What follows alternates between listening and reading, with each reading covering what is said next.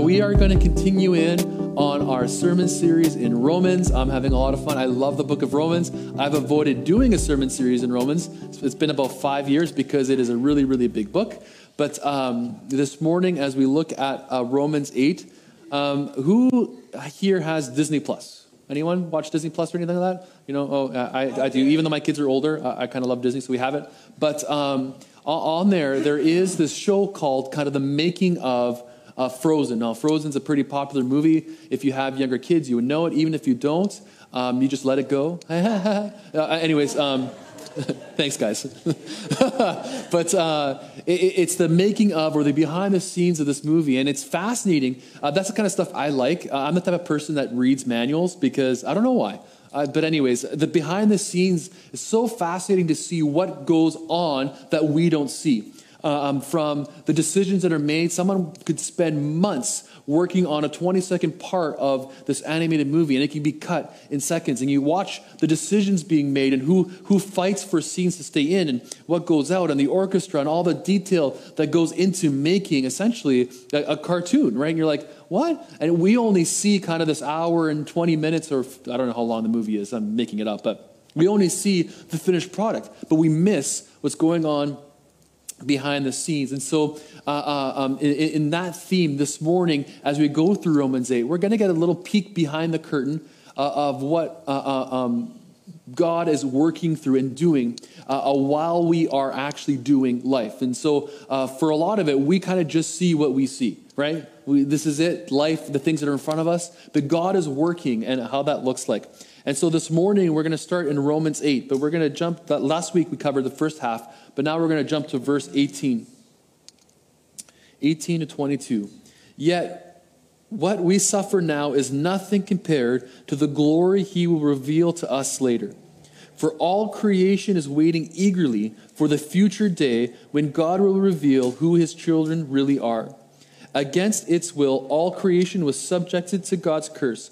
But with eager hope, the creation looks forward to the day when it will join God's children in glorious freedom from death and decay. For we know that all creation has been groaning as in the pains of childbirth right up to the present time. Awesome. I bought this Bible like 10 years ago, and I'm realizing the lettering is really small now, and that means I'm getting older. Oh my gosh. All right, I'm having a moment. Anyways, okay.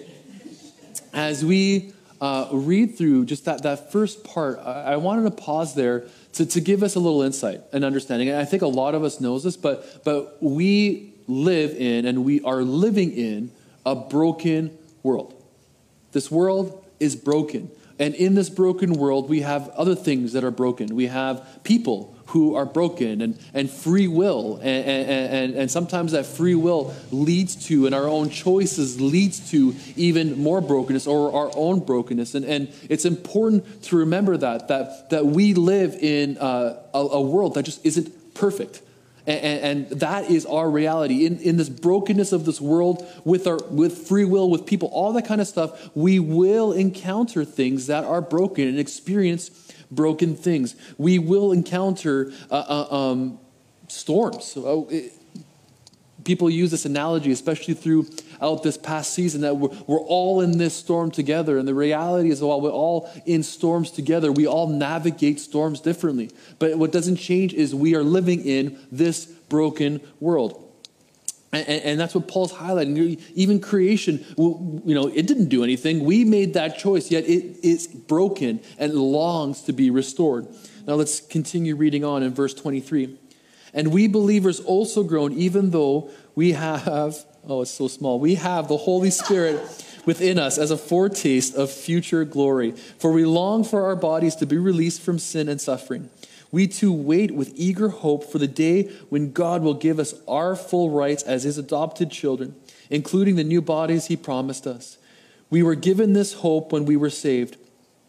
If we already have something, we don't need to hope for it.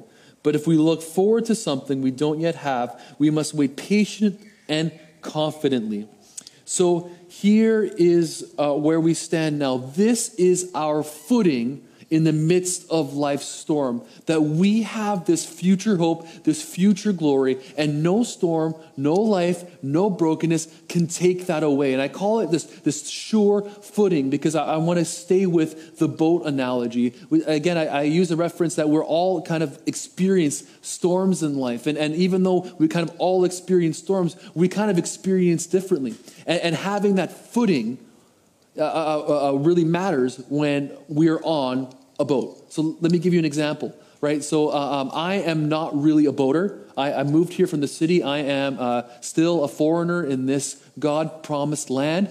But I have the privilege of having people who own boats and being able to go on boats, especially sailboats. And what's really funny, because I will stand there and I will be battered left and right and stumbling. And the very person I'm with, like James, who's taken me on a sailboat before, or Roland, they're just standing like it's fine, right? And the difference is their footing is sure. Right? And so we have this sure footing in the midst of the storm, and that we have this hope, this future glory. And again, nothing, no amount of life here can take that away. And if we look at verse 23, the New Living uses the word foretaste. So God's Spirit gives us a foretaste of heaven. In other translations, you will see things like, instead of foretaste, you'll see the word redemption or deliverance. And it's just the Greek word, and the word actually means relief. And if we want an understanding of the word, it's the have you ever, like when it's been really, really hot, and then you walk into a mall that's got air conditioning, you're like, or your house. So we have this moment in the course of life. And without getting like too theological, if we can think of like we have life here on earth, brokenness, and then we have heaven, and it lives kind of on this different plane. And while heaven is separated from this brokenness because of Jesus Christ, we have those moments where heaven and earth meet, and we have this moments in the middle of chaos. When we were married, our anniversary, we went to Florida. We got our Katie's aunt, honeymoon. Sorry, what did I call it? Anniversary, yeah, honeymoon. We went to Florida, and we stayed in this timeshare, and we have lots of stories there, but the key story of this one is Orlando got hit with its first hurricane in like 25 years. They had evacuated people out of Tampa, and the town was full, and next thing you know, the hurricane's like, hey, I'm coming for you. And so we got to experience this thing that was so surreal. I've heard of the calm before the storm, but we were sitting on our deck, and it was literally eerie. There was not a sound. Not a sound, not even like a blade of grass moving. There was no air. Well, there's air. There was no wind. We were breathing. We're fine. There was no wind. And in the distance, we can see the storm coming. And that's cool. But this moment of, now picture this. This is what we have in Jesus Christ. In the midst of storm, we have a foretaste of heaven. Last week, I talked a little bit about it when we were praying for Ashley and Dustin. That even though the diagnosis is cancer, we pray, we believe, because we also have this glimpse of heaven, and we know there is no sickness in heaven. So we pray things like, on earth as it is in heaven, this moment where heaven can invade earth, and we can experience the wholeness. We can experience the in the midst of the storm. Does that kind of make sense?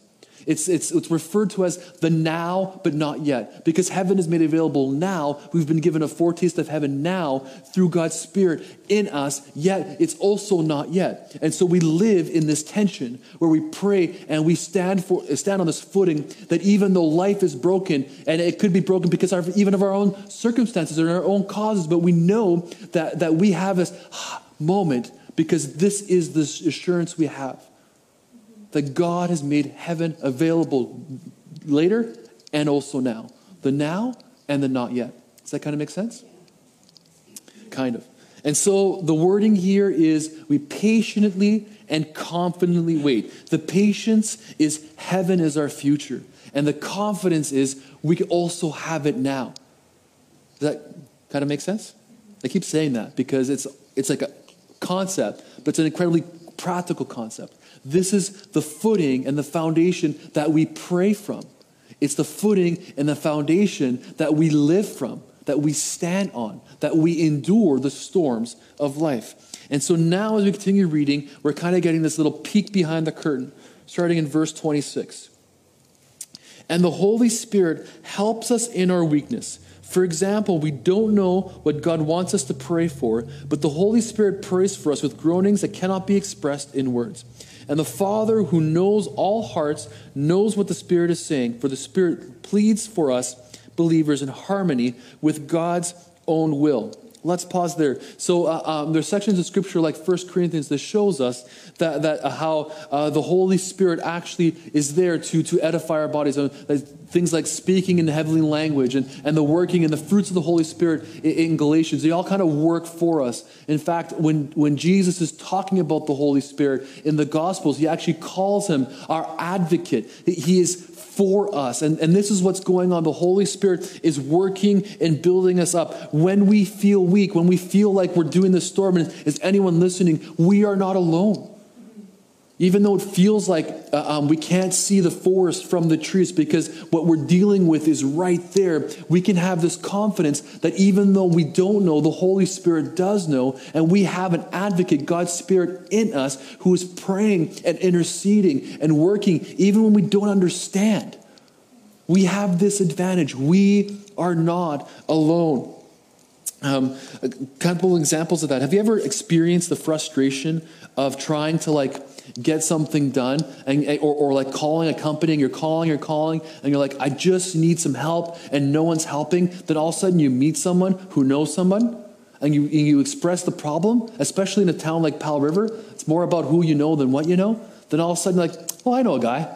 And next thing you know, I have, it's a long story, and I'm not going to tell all the story, but I'll give you a little glimpse, and you can ask me later because it's fun. But when I was in my 20s, I was going to school, working 2 jobs, and I wasn't sleeping, and I got into about 4 car accidents in a span of 2 years. One of those car accidents happened the day before I had to renew my insurance. And so I went to the insurance agency and said, hey, I wrecked my car, but ICBC hasn't dealt with it yet, but my insurance is due. What do I do? And the insurance person, who I figured out was wrong, just said, just renew your insurance. It's fine. It wasn't fine. And I was in a lot of trouble. And here we are, 2 years later, I got this $15,000 bill. I'm like, oh my goodness, I don't have that. And we're talking to a notary, not even a lawyer. I don't even know why. Anyways, we're talking to this person. The person's like, wait a minute, I'm going to make a phone call. And he makes a phone call to someone in ICBC. And I'm like, okay. Says, you have an appointment with so-and-so. And so I drove over to ICBC's head office, and I walked to the front desk, and I said, I have an appointment with this person. They're like, this person doesn't take appointments. I'm like, well, that's what I was told. She calls up. She's like, yeah, he knows you by name. I went in, and he forgave that debt. And I have no idea how or why, but all of a sudden, when you have someone who's advocating for you, it's pretty good, right? You don't ask questions. You just put your head down. Okay. Right?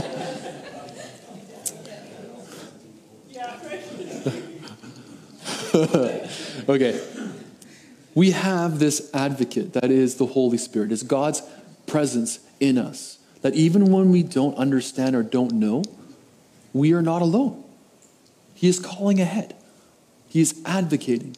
And he's praying in a position that's in line with God's will and God's desire. And without having to explain it all, this is God's will for us, that we would walk in his favor and his goodness. God's will for us in general is good, right? He is for us, and the Holy Spirit prays in line with that. And so whenever we're dealing with the storm, that's where we start. That's a pretty good start, right? So that's happening behind the scenes. Then it continues in verse 28.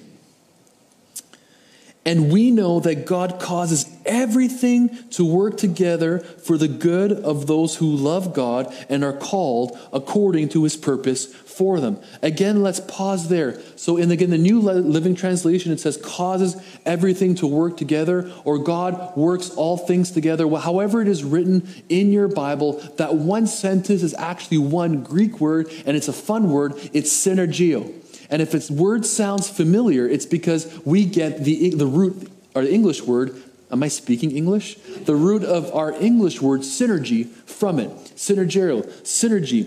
And it's this perfect description of what's going on. And so if we could take a quick look kind of behind the curtains, what Paul is saying here is first we have kind of God who sits in this realm of heaven, right? Like we talk about heaven, earth, God who's here and he's interacting with earth and he's made a way and this connection. And then we have Jesus who sets us free through salvation and his dying and resurrection, and he makes this connection. And then we have the Holy Spirit who's advocating for us, praying for us, all working in the synergy. And last week we looked at Romans 7. We talked about our mindset and how there's no longer condemnation. So kind of in partnership with our mindset and us working and God, the Holy Spirit and Jesus all coming together, there is this synergy that is working for our good.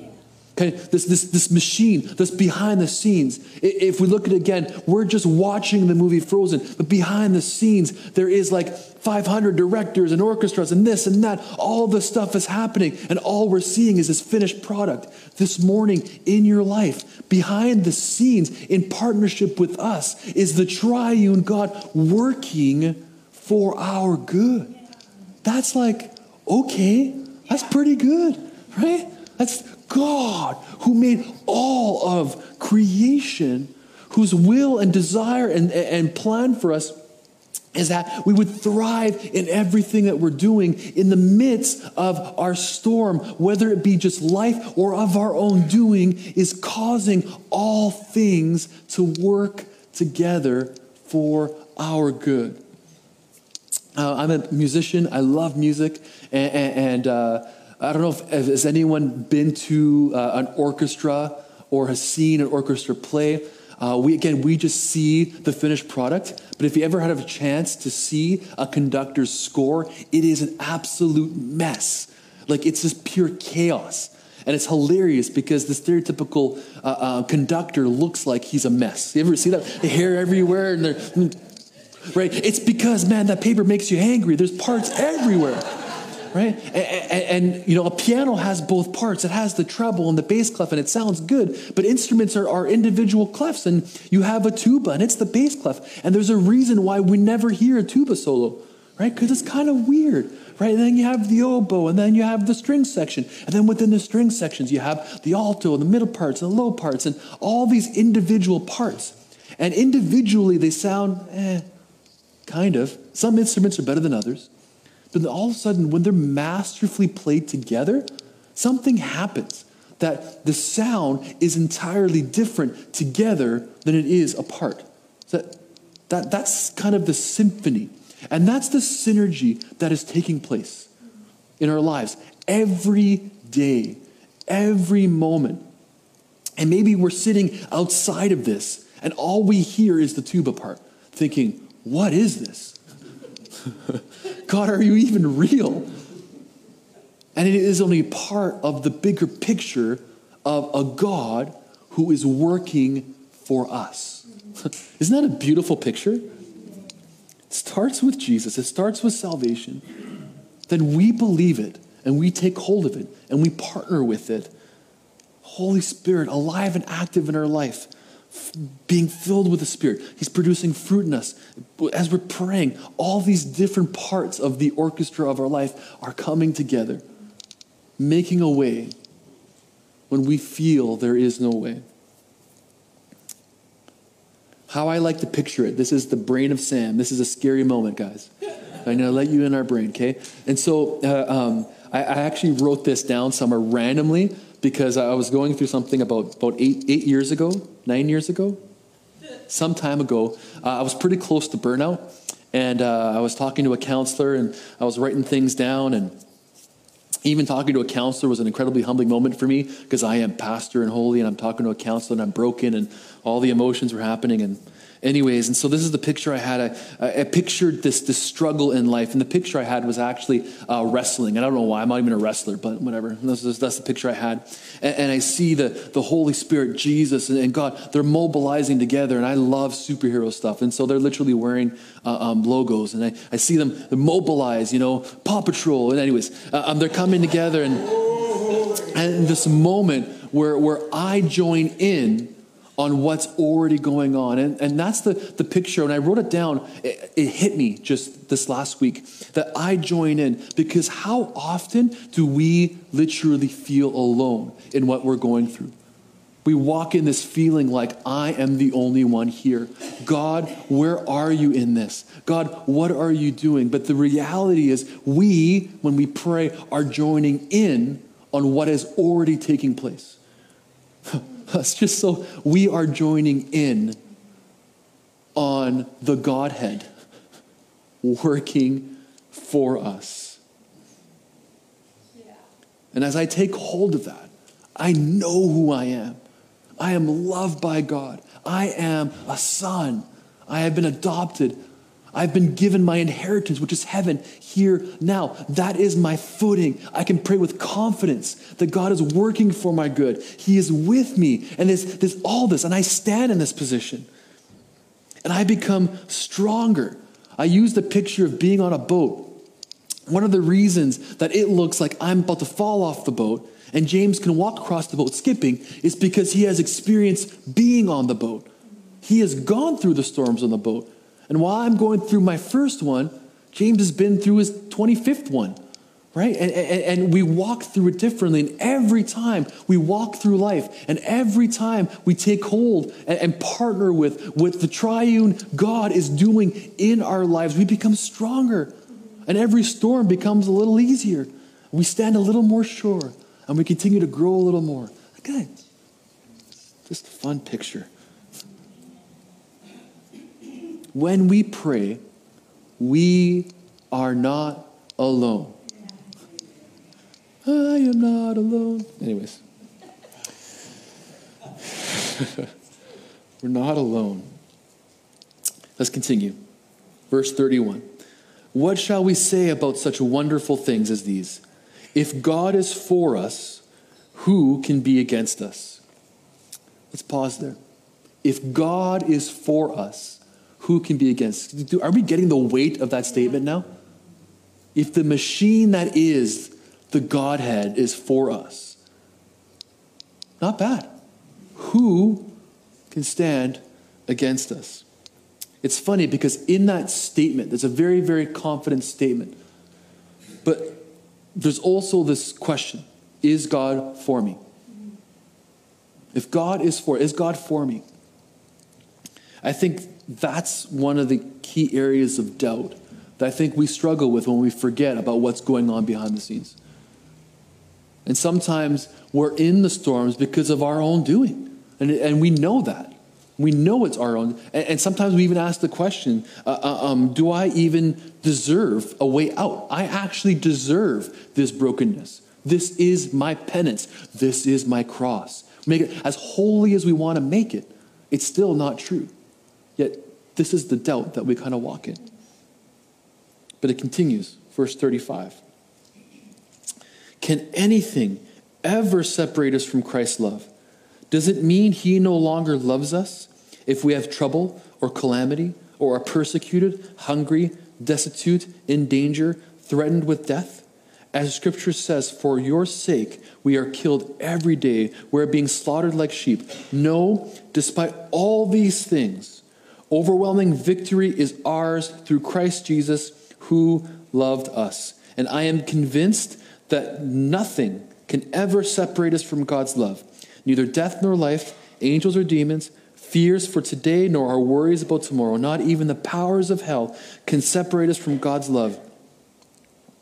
No power in the sky above or on the earth below, indeed nothing in all creation will ever be able to separate us from the love of God that is revealed in Christ Jesus our Lord.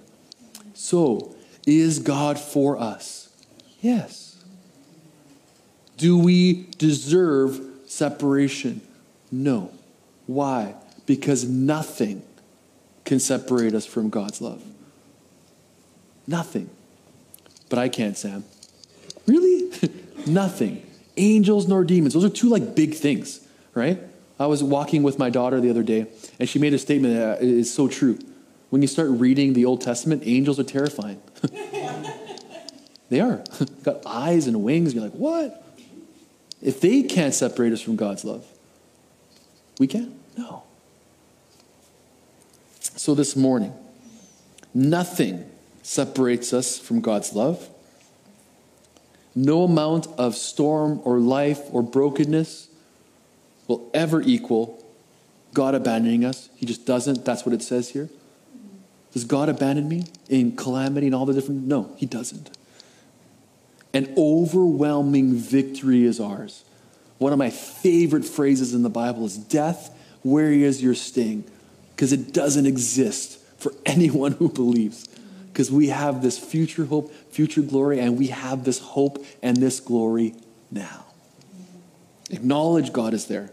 Believe it, partner with it, overcome. That's the formula. In everything, practically, begin to visualize it in our finances, in our marriage, in our work, with the people that we're dealing with. God is there. They are working for us. We believe it. We take hold of it. We partner with what God is already doing, and we overcome. Let's pray.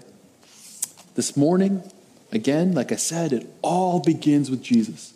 And Katie gave this moment, and I want to give it again. If you're here or if you're watching this morning and you've never made a decision to believe in Jesus, that is all that is required. You don't even need to buy a membership. It's not Costco. It's literally just belief. Then all of this that we're talking about is made available to you. And so I want to pray for you, and I'm going to invite everyone to pray too, so that no one feels left out. Secondly, maybe we are believers, but we've been stuck in this doubt that, is God for me? I'm alone in all of this. Or I deserve this. All those things are lies, and I want to release God's love, his favor, that we would grow in the knowledge of who God is for us, who God is, and that he is for us. Third of all, maybe you're listening to this and you're like, yeah, you're already there. Well, more. I love one of my favorite prayers of Paul is that we grow in the knowledge of God's love. And that means that we need to grow in it. Just when we think we get it, it goes even deeper. Oh, it's so good. Right? So let's pray together. Well, Father, first of all, for everyone who doesn't believe, I encourage you to pray this with me. Jesus, I believe in you. And I invite your spirit in my life. That's it. You're in. Welcome. Father, I pray for us that you would give us eyes to see behind the curtain. That you would give us this personal revelation that we are partnering with you in this life. That we are not navigating things alone. Holy Spirit, I thank you that you are interceding for us. That you are building us up. That we are not alone. That we're not praying from a position of weakness. But we're actually just partnering with you, the perfect advocate for us. Thank you, Holy Spirit. God, I pray that you would continue to reveal to us just that it would be just a thing that goes from our brain and it goes right into our hearts. That God, you are always working all things for our good. I thank you that God, you love us. And I pray where there is any doubt of that you would overcome that doubt with an incredible sense of your love, your calling, your compassion, your acceptance. Thank you, God. And for the rest of us who maybe just are already there, I pray, God, for more, that we would continue to grow in our understanding of you, grow in the knowledge of your love, your kindness, your goodness, that we would even grow in the knowledge of who we are, just that our identity would be continued to be kind of regirded and reaffirmed. Father, I pray for that footing of hope that we have, that it become even stronger, and that we would go with even more confidence. And this morning I declare that we will walk in victory, that we overcome. Thank you, Jesus. Amen. This morning, I love to pray for you. There's people who love to pray. We will be here available to pray. If you need to go this morning, go in the knowledge of a God who is working with you and for you. Partner with that. Enter into that.